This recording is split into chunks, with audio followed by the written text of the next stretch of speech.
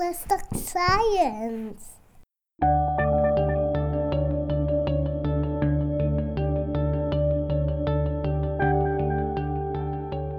From the University of Groningen, this is Mindwise Podcast, hosted and brought to you by psychology students.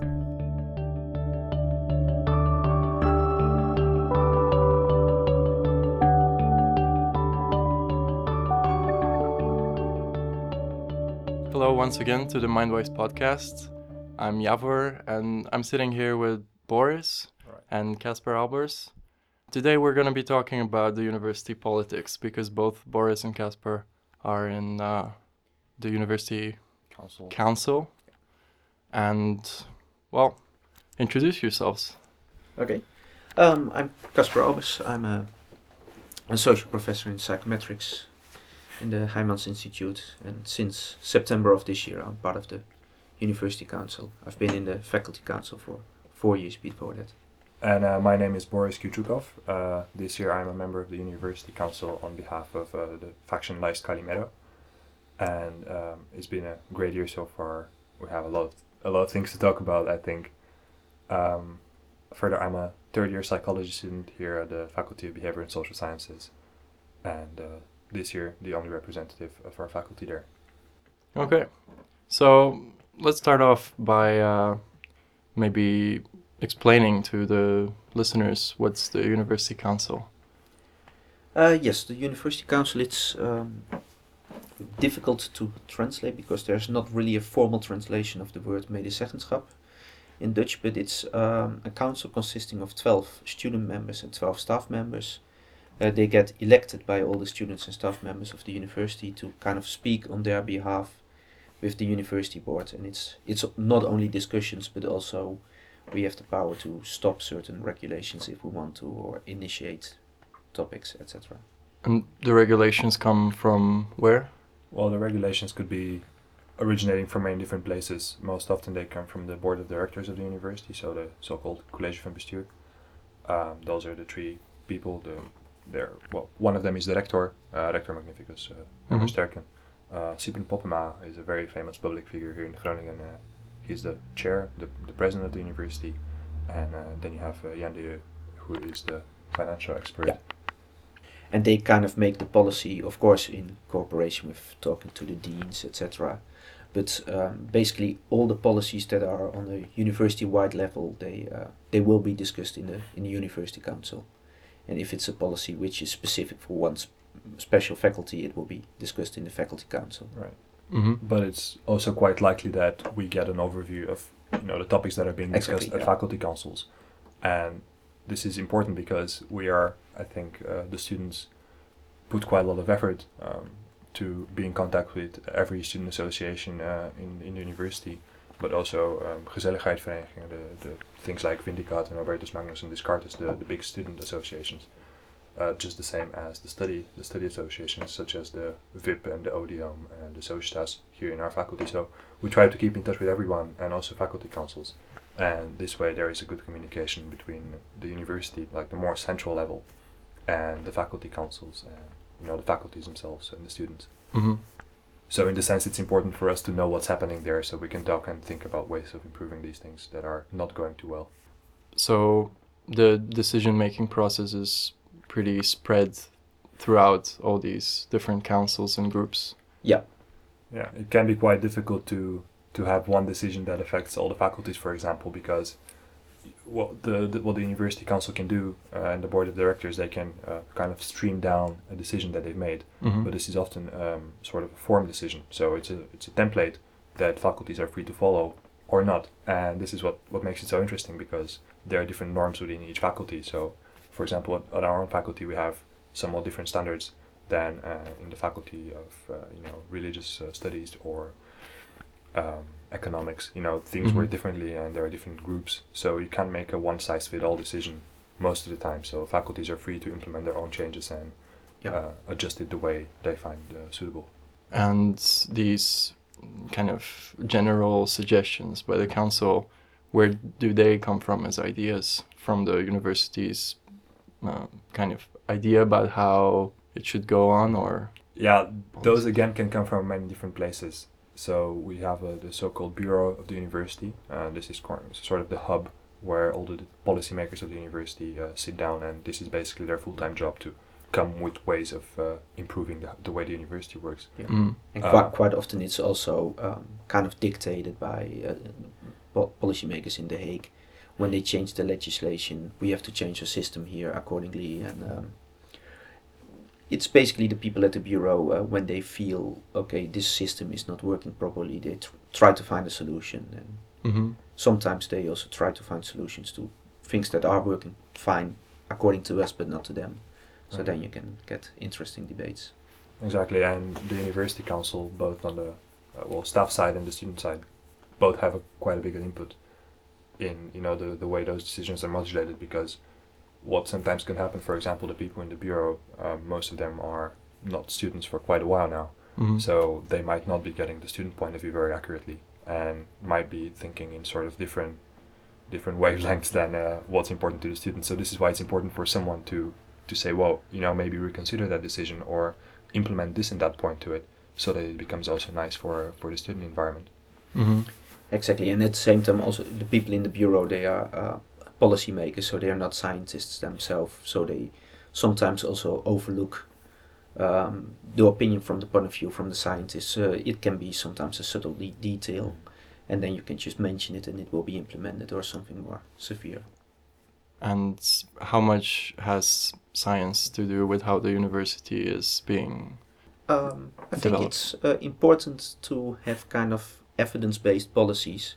So especially at the educational field, director quite often wants to put in changes because they sound fancy, or people say they work like a flipped classroom or an international classroom, which is basically saying if you put students from different nationalities in the same room, then the teaching program will automatically become better because they are international, Mm-hmm. which It's not it might be proven. the case, but it doesn't have to be the case.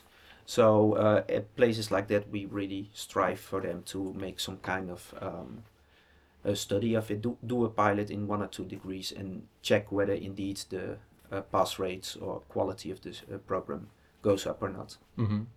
And yeah, I guess a lot of the changes that are getting proposed might be somehow political fads, let's say, or like Absolutely. things that are considered to be good nowadays, but Right. Yeah, of course, there are a lot of things that we still don't know about, and there are a lot of variables that we don't have any way to investigate unless we actually go on and try something. So Exactly. you mentioned the example of international classroom. This is one typical example that we just have to try out in our university to know whether it fits our standards and our requirements. International classroom usually requires small groups of people that work together, but with an education such as our psychology course, for example, this can be very difficult. If you have 350, 400 people in one class, it's very hard to implement those subtle modern techniques to such a large group. But that doesn't mean it's impossible, or it doesn't mean that we shouldn't be doing it. We just have to try out and see. Exactly, and also things like flipped classroom. There has been more research on that topic to kind of suggest that indeed there's a benefit to it. But also stuff like that, there's not one way to introduce a flipped classroom. There's a variety of ways, and also there it's important to first have a few teachers do some kind of pilot study in their course and share their experiences, and then that way you can find out, okay, what did work, what did not work, and based on that go to the next level. Mhm. And quite often the board is a bit, we have to slow them down a bit. They say, oh, we want to introduce this, so why don't we start next year in all the degrees for everyone? And that's probably not a good idea, because you first want to know how should we incorporate it, and then just do a pilot study, Exactly. find out how, and Exactly. Then It incorporate. often does feel like we are sort of the brakes of this machine that is Yeah. the university. Like we just have to slow things down and think about them really hard. Yeah. In the university council, but also with our contact persons, and think about also their point of view, because what what the university might think is a great idea, when you speak to the students, they say, oh wow, this is never going to work. Mhm. This is just not how we do things around here, and if you have this resistance from the beginning, then it might be very hard to implement a decision, no matter how good it is. Do you have a lot of pressure when you're slowing down certain decisions? Well, it depends a bit on the topic. You can clearly tell some topics are kind of their babies and they really want to protect them and put them forward. Mm-hmm. And other topics, they kind of feel, well, if we give you something here, then you might complain a bit less over there. Mm-hmm. So it's really topic dependent. And but I do feel, at least for the majority of the topics, if we bring in good arguments, that they are willing to listen to them. Because in the end, we all, of course, want the same thing, which is a better university. Right. And this is what sometimes can be a difference between actually the definition of a better university. For whom is it a better university? So if you look at it from the professor side of view, they often bring the argument, well, we want to focus more on research, more on education, and less on administrative work. So this is their viewpoint. For students, it might mean that something completely different, such as we want to have the freedom to study whenever we want. We want to do a board year without having to pay tuition fees. Mm-hmm. We want to be more active in the student environment and getting subsidies for this. So all of those things are in a sense better for the university. But if you look at the board's decisions, they might be more financially oriented, or more ranking oriented, because there is always this drive to climb up the rankings. Yeah. Get better and better and attract more students. So all these different things, they are kind of like pulling each in their own direction, and it can be sometimes a challenge to negotiate a point that everyone's happy with. And mentioning the ranks and those very commercialized parts of education nowadays, is there any sort of tension between the idea of having the university as a commercial entity more than the university as a place where everyone can get the same kind of education as the other one? Or yeah, I think that's one of the main points where there's clear friction between, on the one side, the board, and on the other side, I think nearly all the parties in the university council. Of course, there are 5 different parties, and they have slightly different views, and also the people within the party don't always agree on everything. But on this point, indeed, so my personal opinion is that university rankings are really completely useless. They don't measure what they should measure. And once universities know how they are built, they will produce their results based on how it will be measured and not focus on other things that are also important, mm-hmm. but not part of the ranking. So they might even do more bad things than good things. Exactly. But on the other hand, it is indeed true that especially international students, they say, I want to go to Europe for a year or for a bachelor, and they look at the ranking and they say, well, maybe the top 50 is not for me because my grades are decent but not that good, Mm-hmm. and I don't want to go to anything below 200. So I just pick a university within that range, and then they look at which country is affordable, etc., and then they come to us. So in that sense, it is somewhat important to score well in rankings, but you shouldn't take them seriously at all. Well, I can kind of double that with a few side comments, right? So taking rankings seriously depends, of course, who takes them seriously. And for some international students or even national students, they do take them quite seriously, because often you're not so invested with time and money and effort to do your research and actually visit every university. So you use this sort of proxy, which is the ranking. And that is to an extent indicative of what you can expect at a university. But I agree with Casper that often the way the rankings are composed are very biased to maybe political or other sort of decisions that are beyond education, which is what the focus in a university should be on. And if you look at the Times Higher Education ranking, for example, this is composed with regard to international students in internationalization of the university. This is composed of various factors. You can look at them they're very distinctive on their website, and 33% of the factor is formed by reputation. Mm-hmm. So what means reputation? How do you define it? It's a very abstract concept, and still it composes 1/3 of the whole ranking.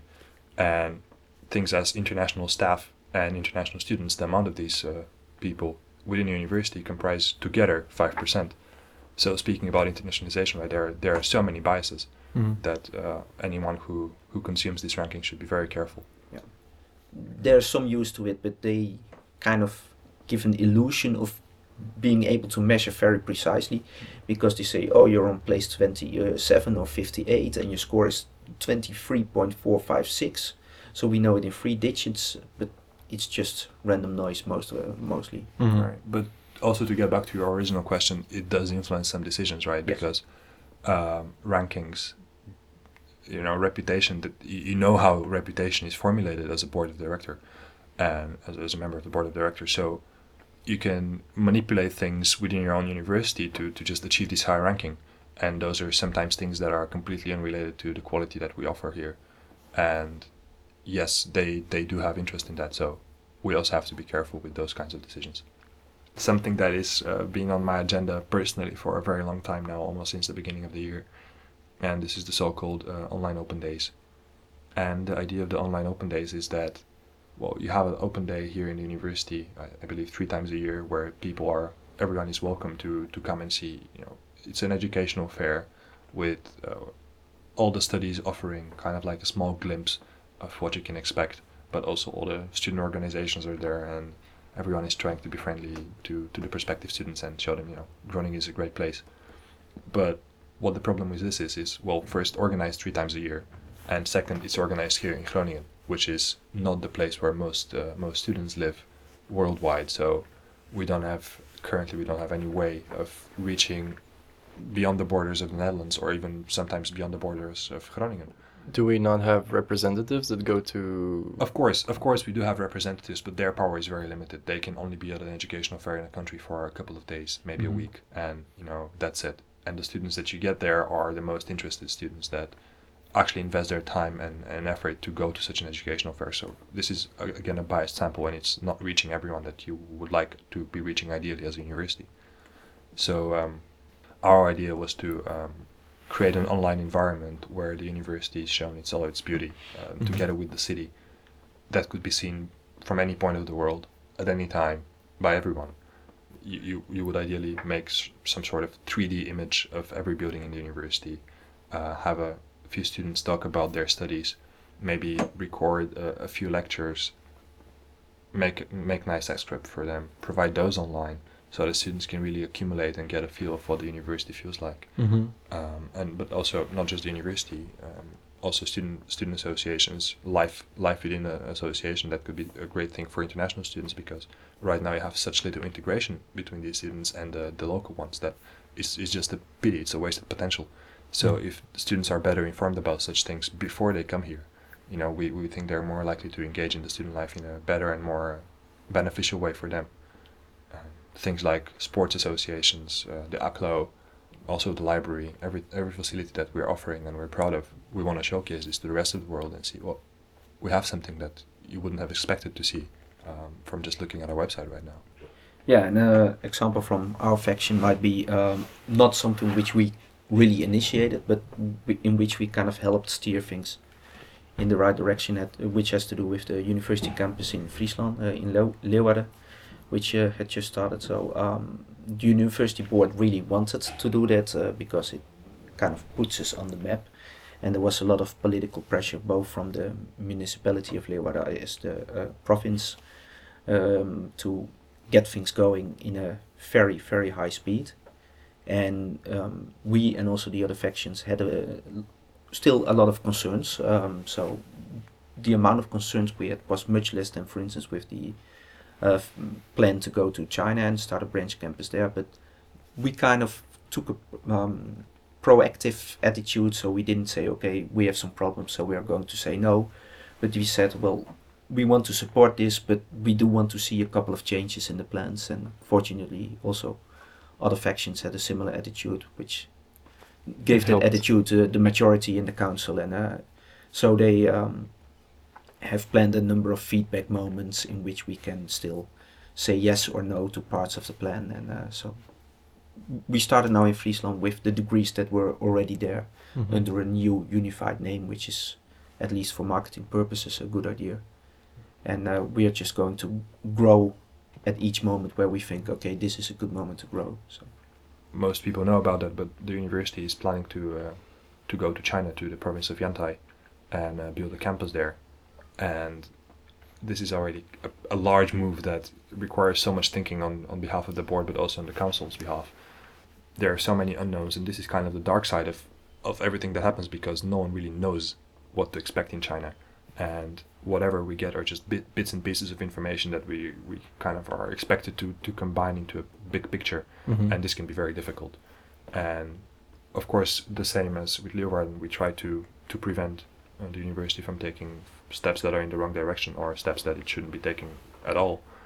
But in Leeuwarden, it's relatively easy to do that because it's so close to here, and you can actually go with the car or with the train an hour and a half and you're there, and you can actually see how things are developing. Whereas with China, there are very select few people who go there and actually have an idea of what is happening there. Exactly. The number of risks with China is much larger. So indeed, Exactly. if you send people to teach over there, they cannot teach over here. Whereas if you would send me to teach in Leeuwarden tomorrow, I can still do some teaching over here today or on Thursday. And we had all kinds of other issues with China, like academic freedom. China is, of course, a peculiar type of democracy, and, well, that's not a problem in Leeuwarden. We had a problem with how are we going to fund this. It would be strange if money from the Dutch taxpayer would go to China, but it's perfectly natural if it goes to Friesland because it is in Holland. So the Leeuwarden problem was much more comprehensible than the Yantai problem. So let's call it challenging.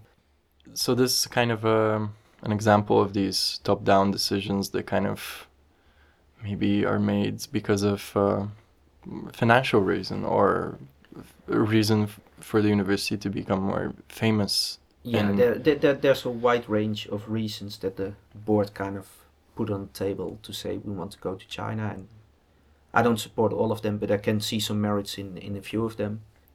One of the problems with the move to Yantai is also that things were going much too fast, at least too fast for the council to be able to keep up with things and read in. And of course, we are no experts in, I don't know, the Chinese legal system, for instance, but you do need to know a bit about it in order to judge this.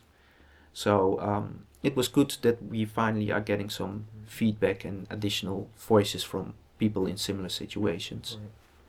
But yeah, I don't know if I would call it a top-down decision. It's in a sense predetermined by a lot of factors. For example, well, the Chinese government has a large interest in this. If you look at the kind of universities that have been going there over the last couple of years, the named examples, the University of Liverpool and the University of Ghent, they're both top 100 universities.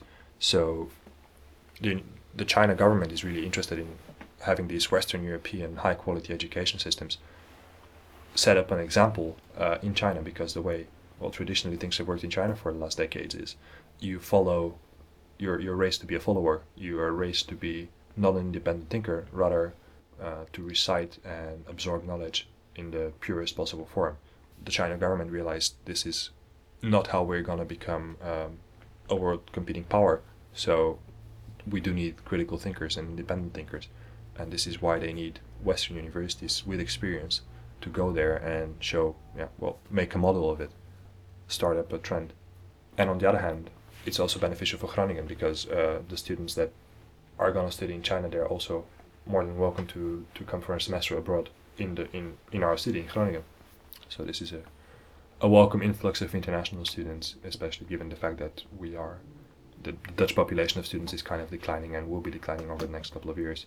It's nice to have some fresh international input to the city. Exactly, and Yantai also for the staff does offer a few interesting scientific opportunities. So the buildings there will have really state-of-the-art chemical labs, which is, well, this faculty is not really being helped with that, but the chemistry department is, and more the kind of the natural sciences will have very good labs over there with facilities that they cannot really afford over here. So that the Chinese are willing to kind of invest in lending our reputation. So what we try to make sure is that build in some potential breaks, that if things are falling apart, are going in a direction we weren't anticipating, that we are able to say, okay, we tried, it's not working, we're going to stop with it, and that they are not waving with some contract saying, yeah, well, that's fine, but you have to stay here for another 50 years. I think one of the most important such breaks was the separated accreditation. Yeah. So the university that will be built in China, in Yantai, will have a different accreditation from the Groningen University. So in a sense, if this project goes, if it doesn't go the way we expected, it wouldn't on paper affect our rankings. I would like to ask you afterwards about, well, the or maybe just now, depending on whether you want to say something in particular, but just what the future is going to be for your party, for your role there, and the decisions that you will make, and sort of how. Yeah, it might also be interesting if you can mention just a few technicalities about the upcoming student elections, like when students can vote in which week. That's indeed one of the biggest things that are happening right now. We are preparing for the elections. So right now we are still conducting interviews with our potential candidates for next year, and we are very curious what kind of final list will there be assembled, because how this works is to become a member of the university council as a student or as a professor, you need to be elected by your colleagues or your fellow students. To be elected, you need to be representative of them, so we are trying to find people who are representative, motivated enough to spend maybe 40-50 hours a week doing this kind of job. And this is a challenge in itself, but once you succeed, it's also very rewarding to see it. So there will be, the list of candidates will be announced in about a month from now, I believe. And between the 18th and the 25th of May, there will be the elections, as for students and also for the personnel faction. There will be the university council elections, where every student and every personnel member can vote for these candidates. And actually, for the personnel, there is no election, because personnel is appointed for a 2-year period. So we just are halfway our first year, so okay. I can go for another 1.5 year before the next election, and students are indeed appointed for a 1-year period, so they have elections every year. Why should people vote? I think this is a question that we get way too often. It's a very important question, because all these things that we spoke about today, these are things that you want to have capable people to do them, and you want to have people who are engaged as much as possible, both in the student society as well as in the university life. And it's very important to vote for the person you think is most representative of your views and the way you think this should be navigated. And, and I think one other thing you quite often hear is that voting doesn't really help, because council is quite powerless and stuff like that, and one vote for all these thousands of students, it doesn't make a difference. And of course one vote doesn't, but all of them are being added up, and it's not the case that the council is powerless, especially with the recent changes in the law. The council has actually gained quite a bit of power. And now the law says, you cannot proceed until the council gives you the green light. And especially for the student factions, there's also really quite a difference between the three factions. And I don't know if there are other factions that want to try to get in. But not that we know of so far. So I think there will be 3 factions, but there's quite a big difference between the 3 of them. So it's also your vote can really make the difference between which faction will be the largest or gets an additional seat. What are the future implementations that students can see in the faculty, in the university? What is coming up in this year? There are a few things coming up, so we are still negotiating with the board. So in December we always get the budget for the upcoming year, and that's one of the points where the law changed, that we now have right of consent with kind of the main things in the budget, so we cannot discuss every penny, but everything which is costing more than €500,000 we can stop if we want to, and if we have the majority within the council. And we are kind of still discussing with the board, how are we going to play this game next year? Do we stick to the same rules or change them slightly? So that's one of the things coming up. For the staff, coming up is a potential reorganization of the foods and drinks department. So all the canteens within the university, or almost all of them, are currently owned by the university, with university personnel working there. And the university council is thinking about kind of outsourcing it to some external company. Kind of like the Starbucks in the library. Something like that. Mm-hmm. And then, of course, that has a direct consequence for the 30 plus people working in the canteen, because they might lose their job or their job security. Mm-hmm. So that's one of the issues we as staff factions are quite concerned about. But it can also, of course, influence the quality of the food in the canteen, or the opening hours, or the prices of the food, or whether the food is healthy or sustainable, etc. So that's something which is not only relevant for staff but also for students. I already mentioned the online open days, which would hopefully unleash a whole amount of international students coming in and diversifying our university life, which I personally am really looking forward to seeing and experiencing. But there are other projects that we're working on. For example, we're working together with the Erasmus Student Network, the ESN, on making their buddy program more accessible to incoming students, so that a student coming from abroad would be linked to a Dutch student or international student who has been living here for a while, and they strive to combine students that are from the same faculty. So for example, you as a third, fourth year psychology student could be a buddy for someone who's just coming in from your own country, and I actually subscribe to do that for next year. That's, I think, is an example that I wish everyone would follow, because it's really nice that you can offer this sort of insider view to a student that is pretty much helpless in the first couple of weeks when they come here. And make friends, which is... And make friends, yeah, of very course, and important. make friends, and help them make friends, which is perhaps even more important. There are a couple of other topics that we've discussed since the beginning of the year. One of the big ones is bilingualism. Mm-hmm. So I think it's quite important for everyone who wants to participate in such bodies, be it a university council or a faculty council, which is pretty much the same, just on a more regional level within the faculty. It's important that everyone who wants to participate in it can do that in the language they're most comfortable in. And right now this is still a bit difficult to do, especially for people who don't speak Dutch. Yeah. There are other things such as funding for student organizations that we're working on. So there is sort of a ceiling on how much student organizations can exist and the amount of money that they can get. So we're trying to figure out a way of stretching this number and letting it become more open and leaving some room for future student organizations that are going to come up, and not just retaining the ones we have right now. Seeing that we are also expecting an influx of a lot of international students, might be very handy for them to have also an association with a board that receives some financial compensation. We're working on so many other projects like... One other topic, for instance, which we discussed last month, has to do with selection for master programs. Up to now, the law said that if someone had an appropriate bachelor degree, you should allow them in for the master's degree.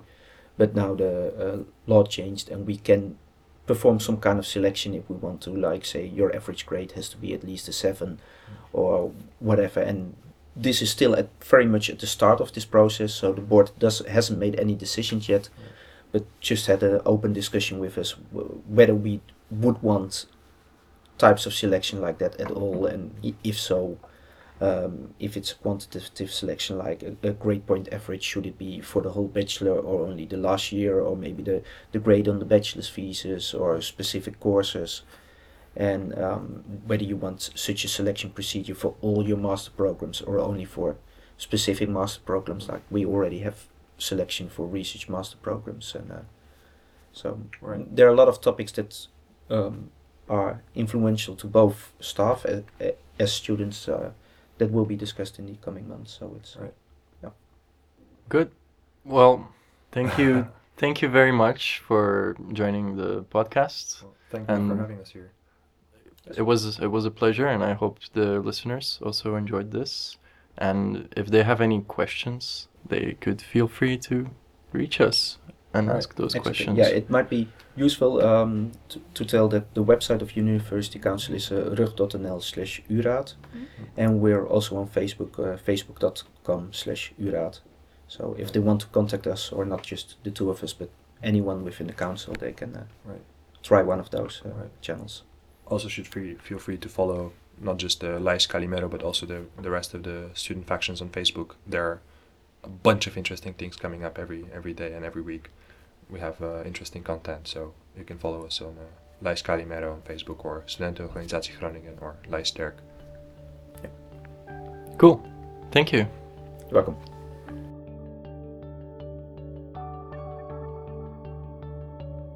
This podcast was a production of Mindwise for the Department of Psychology at the University of Groningen.